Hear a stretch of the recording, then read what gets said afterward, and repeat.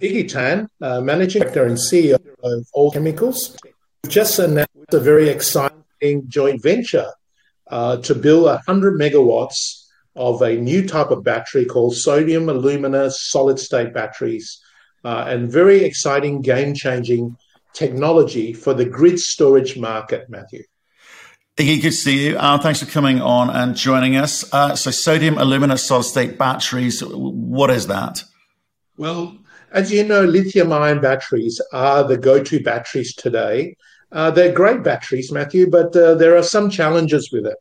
The first challenge is that you've seen on the news, they cause battery fires, explosions, and thermal runaways. So that's something of concern. Number two, they have a limited lifespan. So in an electric vehicle, you're talking about 8 to 10 years. And number three is that they operate in a very narrow temperature range. So you would know that lithium batteries operate around 15 degrees to 35 degrees, and they don't generally operate very well in the cold climates. So we've got a battery now that resolves that problem, the three problems. Our batteries are solid-state technology, and essentially it uses salt. What it does is that it doubles the life of the battery. So instead of 8 to 10 years, probably close to 15 years. It's totally fireproof and explosion-proof because the chemistry hasn't got the liquid electrolyte like lithium-ion batteries have. And thirdly, we have a wider temperature range. So we operate down to minus 15 degrees up to 60 degrees. And essentially, because we don't have that liquid electrolyte, it's all solid-state technology, we can operate in a very wide temperature range. And these are ideal in very cold climates and very hot environments. Right. Okay. So we know that battery technologies and use cases will change and evolve because it's a relatively, one could argue, nascent industry as it pertains to electric vehicles. But this technology, with I think it's with Fraunhofer Institute in Germany, it's their technology, and they've JV'd with you. Why? Yeah. So we didn't develop the technology. So you're right. If we develop the technology in our laboratories, you would expect the time frame for commercialization is going to be quite long. But essentially, the Battery Institute of Germany, called Fraunhofer IKTS, has spent 8 years in research and development, and they've already spent 35 million euros in this research and development. And in fact, they even have a 25 million euro pilot plan that are already producing these batteries that will destined for the grid storage market. And they were looking for a partner to commercialize that technology. They were looking for a partner that had land in Germany, that had a background in some battery technology, and also alumina experience, because the solid state part of the battery is alumina in the ceramic tube. So Alltech fitted that criteria, and over the period we've signed a joint venture agreement where we own 75% of the joint venture agreement to develop 100 megawatt solid state alumina battery we call Serenergy batteries, to be built in Saxony, Germany. Very exciting news, and all destined for the grid storage market. Right. Okay. So why have they selected you? Okay, you're going to do the commercialization component, but you're a relatively small company. Have they gone to other battery manufacturers before you and you've been pushed back, or are there comparable technologies out there which are being developed, alongside this, or like within the same time frame? Why you? I guess is the big question. Yeah, and we've also asked that question. It's a good question. Why us? Why not a big German company? There are big German companies around. And their answer is essentially they're so big and they move so slow. They're not really entrepreneurial in their culture. And they tend to whereas we're much more entrepreneurial. We move faster. We can access the funding. And essentially, we're in a good position. We have land already in Saxony. We've already bought the land. and so it was really a great fit for us. Right. Okay. So let's talk about the kind of commercial terms. We've talked about 75%, 25% in terms of the equity, but what are you committing in terms of capital, in terms of time, in terms of resources? Yeah. So the next step is to conduct a bankable feasibility study for the 100 megawatts. 100 megawatts is essentially 10,000 of these battery units. So imagine a very big esky. We have about 40 of these cells in this battery, about 10 kilowatts. And the first project is to build a factory that will produce 10,000 of these modules for the grid storage market. So essentially, Matthew, grid storage is growing as fast as the EV industry. So it's growing from something like 4 billion to about 15 billion by 2035. And everyone is looking at grid storage because, yes, you have a lot of renewable power. Essentially, we want to capture that during the day where we're making that power and using it at night. So that's an important part of grid storage. Also, peak shaving or stabilization of the grid is very important. And so a lot of companies are looking at a battery that can actually do that job. And lithium-ion batteries do that. But what we're saying is our batteries, our Serenergy batteries, are double the lifespan, works in a very wide temperature range. And the most important thing, Matthew, is because we don't have any lithium in our batteries, it's just common table salt. And the issue with lithium prices, it's gone up sixfold in the last 12 months, and it's putting a lot of pressure on production costs of lithium-ion batteries. The other area is cobalt. 70% of cobalt comes from the Republic of Congo. And with labor issues and child labor issues, the industry are concerned about the ethical supply of cobalt for the industry. Also, graphite, 90% of graphite comes from China, and the industry is concerned about the geopolitical risks for one country supplying 90% of graphite for the lithium battery industry. And then finally, also copper. There's 2.5 times more copper in an electric vehicle than a conventional vehicle. And there's a recent report that shows that there's not enough copper mines being built or developed to even meet the electric vehicle forecast. So because we don't have those 4 elements in our battery, we just have salt and nickel metal powder, we are going to be a much cheaper battery source for the grid storage market. Right. So I want to be clear about you kind of bounce around from grid storage or battery storage. And I think we've talked in the past about VRFBs as a kind of potential solution there.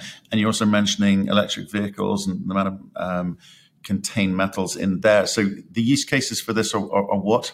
Yeah, so whilst the batteries can go into the mobile business, we are very focused on grid storage because there is a niche there.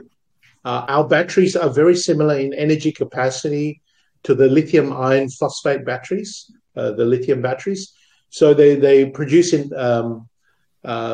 generally takes 4 to 6 hours to charge and 4 to 6 hours to discharge, and ideally suited for the grid storage market. We think that the EV market is just too competitive.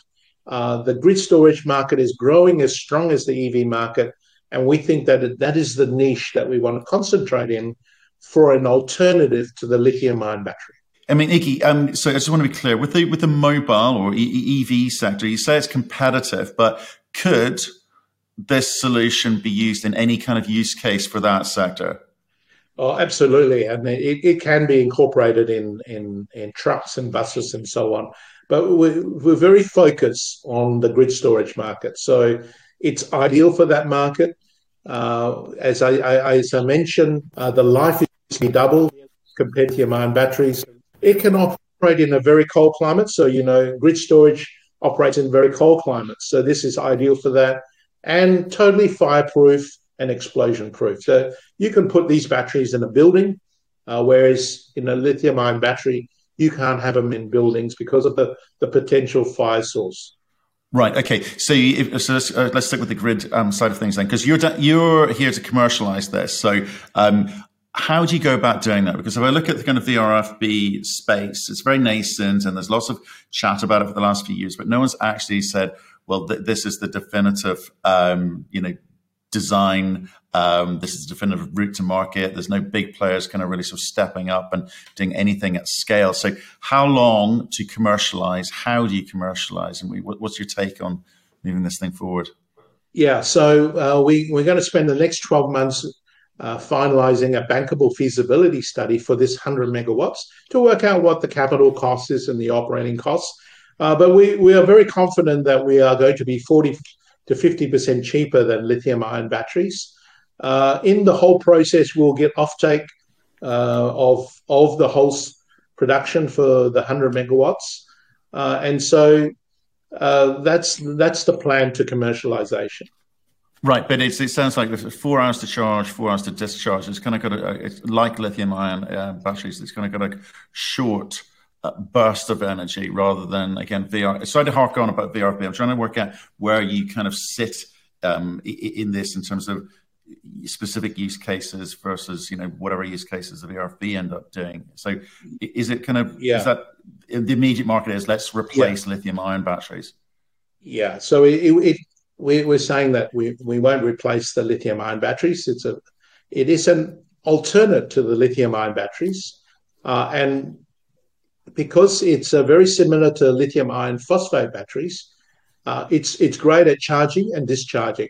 If you're looking for high power very quickly, like in a sports car or a truck, you need cobalt and nickel in the lithium ion batteries. These batteries for grid storage is perfect. You don't need that high power quickly. It is 4 to 6 hours to charge, 4 to 6 hours to discharge. So it works very well.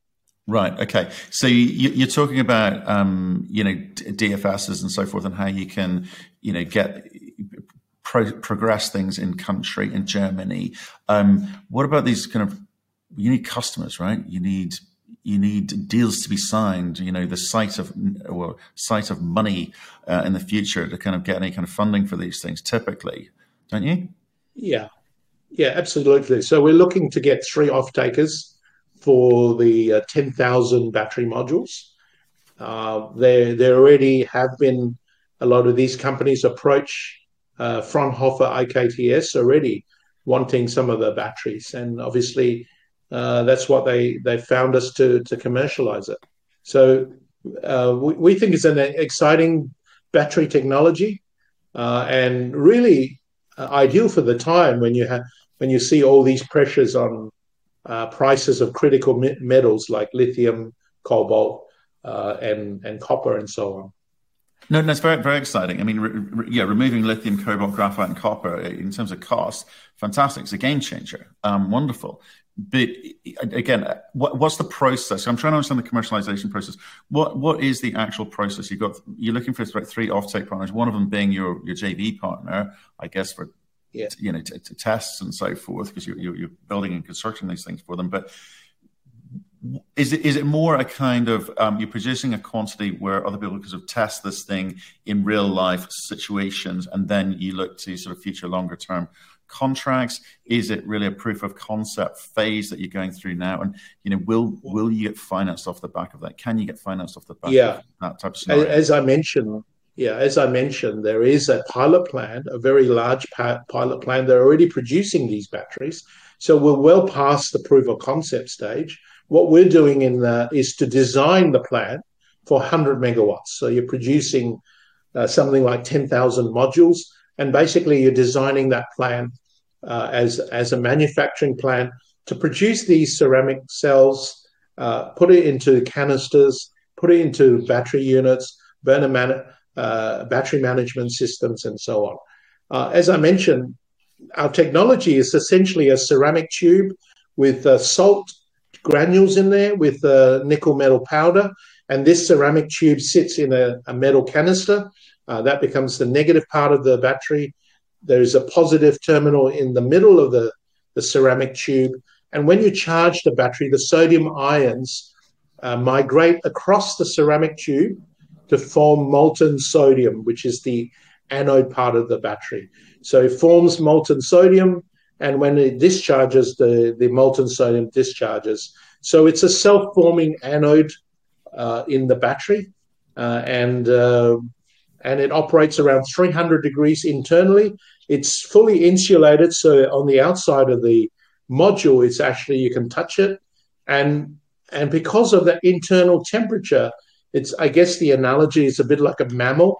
It can operate in very cold climates, and also it can operate in very hot, extreme conditions. So a very exciting technology that we're bringing to the market. Obviously, once we get the 100 megawatt plant up and running, our vision is to go into a gigafactory where we're producing many thousands of these modules. I totally get it, and I'm gonna keep going on the commercial bit, because that's your job, right? That's what they signed up with you for, entrepreneurial and commercialization. So I get the benefits of, with regards to the temperature range has significantly increased from 15 to 35 to minus 15 to 60.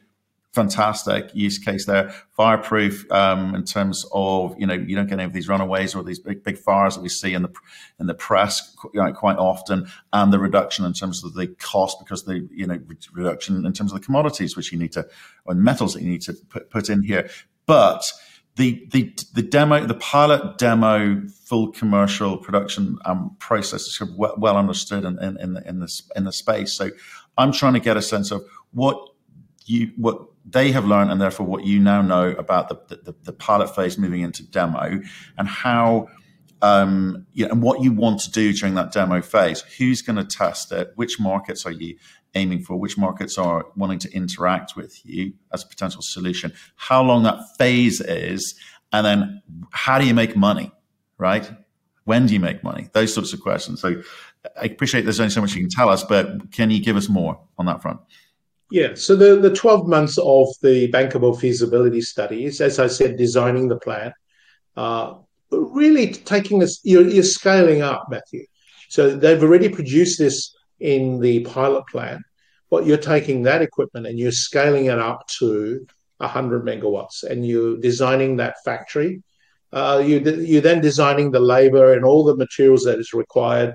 You're sorting out suppliers for all that. The canisters, the alumina, all those things that needed to be sorted out. And then once we get to the bankable feasibility study, we will know what the capital cost is, and we will know what the operating cost is. And then we would go to the funding stage, and we would raise the money, either in grants, debt, or equity, to then build the factory. And the factory will take maybe 18 months to build. 18 months later, you're producing your first batteries, and you've already got your customers lined up. They will start taking the modules and putting it into grid storage applications. Right. Okay. So and that's when you start making money. For sure, I understand that. That's kind of like fairly generic process there. But what I'm wondering is, in terms of the economics, is what have you learned, or what has Fraunhofer been able to tell you? Because you're going straight into bankable feasibility study phase, right? So have there been any economic studies to this point to give you at least some sense of what this could look like, other than, hey, we've got a ton less metals in there, so it's bound to be really, really cheap. But how do you walk into this with your eyes open, as it were? Yeah, so Fraunhofer have a very sophisticated simulation and financial models that has given us a lot of comfort of what we think the operating costs of these batteries are going to be, because we wouldn't be launching into this if we didn't have confidence that we are going to be making money at the end of this process. So, as I mentioned, the batteries are 40 to 50% cheaper than lithium-ion batteries, and that is really based on a lot of modeling and simulation that Fraunhofer has done over the 8 years. So we're relying on a lot of that information, and we're very confident that this is going to be a very competitive battery technology. Just from the fact that we don't have any lithium, we don't have any cobalt, we don't have any graphite, and we don't have any copper. From a layman's point of view, that just makes sense that it's going to be a cheaper battery. All we have is a ceramic tube, salt, and nickel metal in a canister. No, I get the common sense approach to it, but I just wanted to test it because there's going to be a robustness behind this as well as the kind of more obvious stuff. Can I? So that sounds super exciting, and that's a process you're going to go through. How much money are you going to need to spend to kind of get through to the end of the BFS phase? How much are you factoring in? Have you got that money now? Will you need to go and raise that money? Yeah, so we essentially have the money for the DFS phase.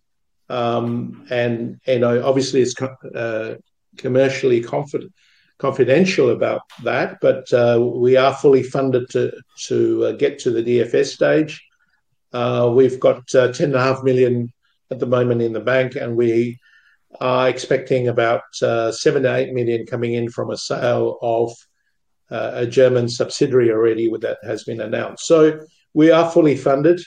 We are working with the Fraunhofer people, so they developed a technology. We have a whole team of nearly 20 to 25 people that will be joining us as part of the feasibility study.